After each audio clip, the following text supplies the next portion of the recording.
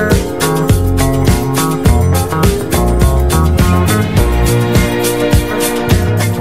back, everybody, to the Good Shepherd, episode 22.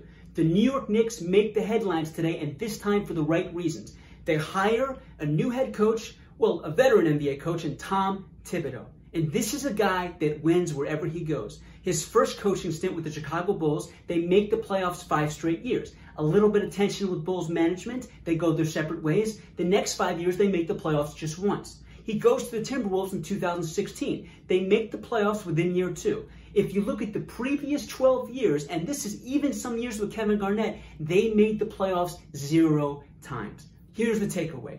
Tibbs goes to your franchise, you are going to get significantly better. Here's what we also know. Guys like Derrick Rose, guys like Joakim Noah, guys like Luol Deng. You may not have heard of Deng, but certainly Joakim Noah. I hope you heard of Derrick Rose. These are guys that reached their potential playing for Tibbs. Rose an MVP in 2011, Joakim Noah Defensive Player of the Year in 2014, and Luol Deng a multiple-time All-Star. It's no accident that then they go to different teams and they're not nearly the same players. Even though Rose had that 50-point outburst on Halloween about 2 years ago, there was nowhere near an MVP type of level consistently during the regular season for D. Rose. Here's what we also know. The Knicks in the last 20 years have won just one, I can't believe I'm saying this, they've won just one playoff series in the last 20 years. One playoff series. That's unreal when you consider the history of this particular franchise.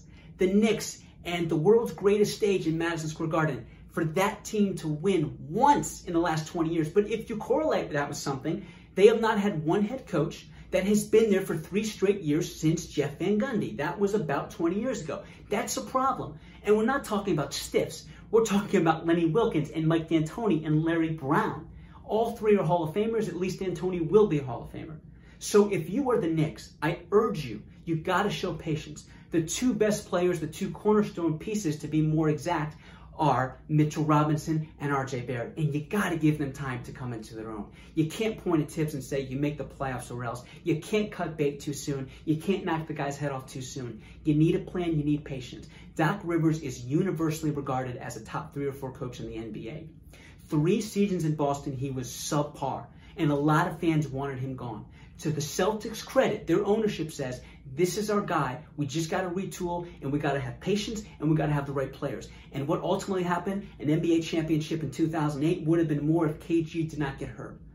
The point is, hiring a good coach today, who even has the players' ear in the locker room, isn't enough. You need the infrastructure from the top. You need management to be patient. You need management to say, we understand that it takes time for players to become great. And it takes time for a coach to be great, and he has to have the right pieces. This is a really good move for the New York Knicks. You're hiring a winner, but if you truly want to be a winner, you have to have a plan, and it has to be long-term. You can't cut bait after a year or 2 years like we've seen in the last 20 years. James Dolan, you made the right hire. I salute you for that.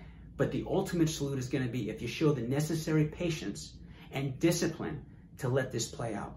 If you like any bit of what you saw, if you like the background, if you like the facts, the knowledge, the energy, make sure you subscribe because there's going to be a lot more NBA, MLB, NHL, NFL content coming your way. Thank you again for watching. I hope you all have a great rest of the weekend. Be safe and be healthy. And thank you for your time.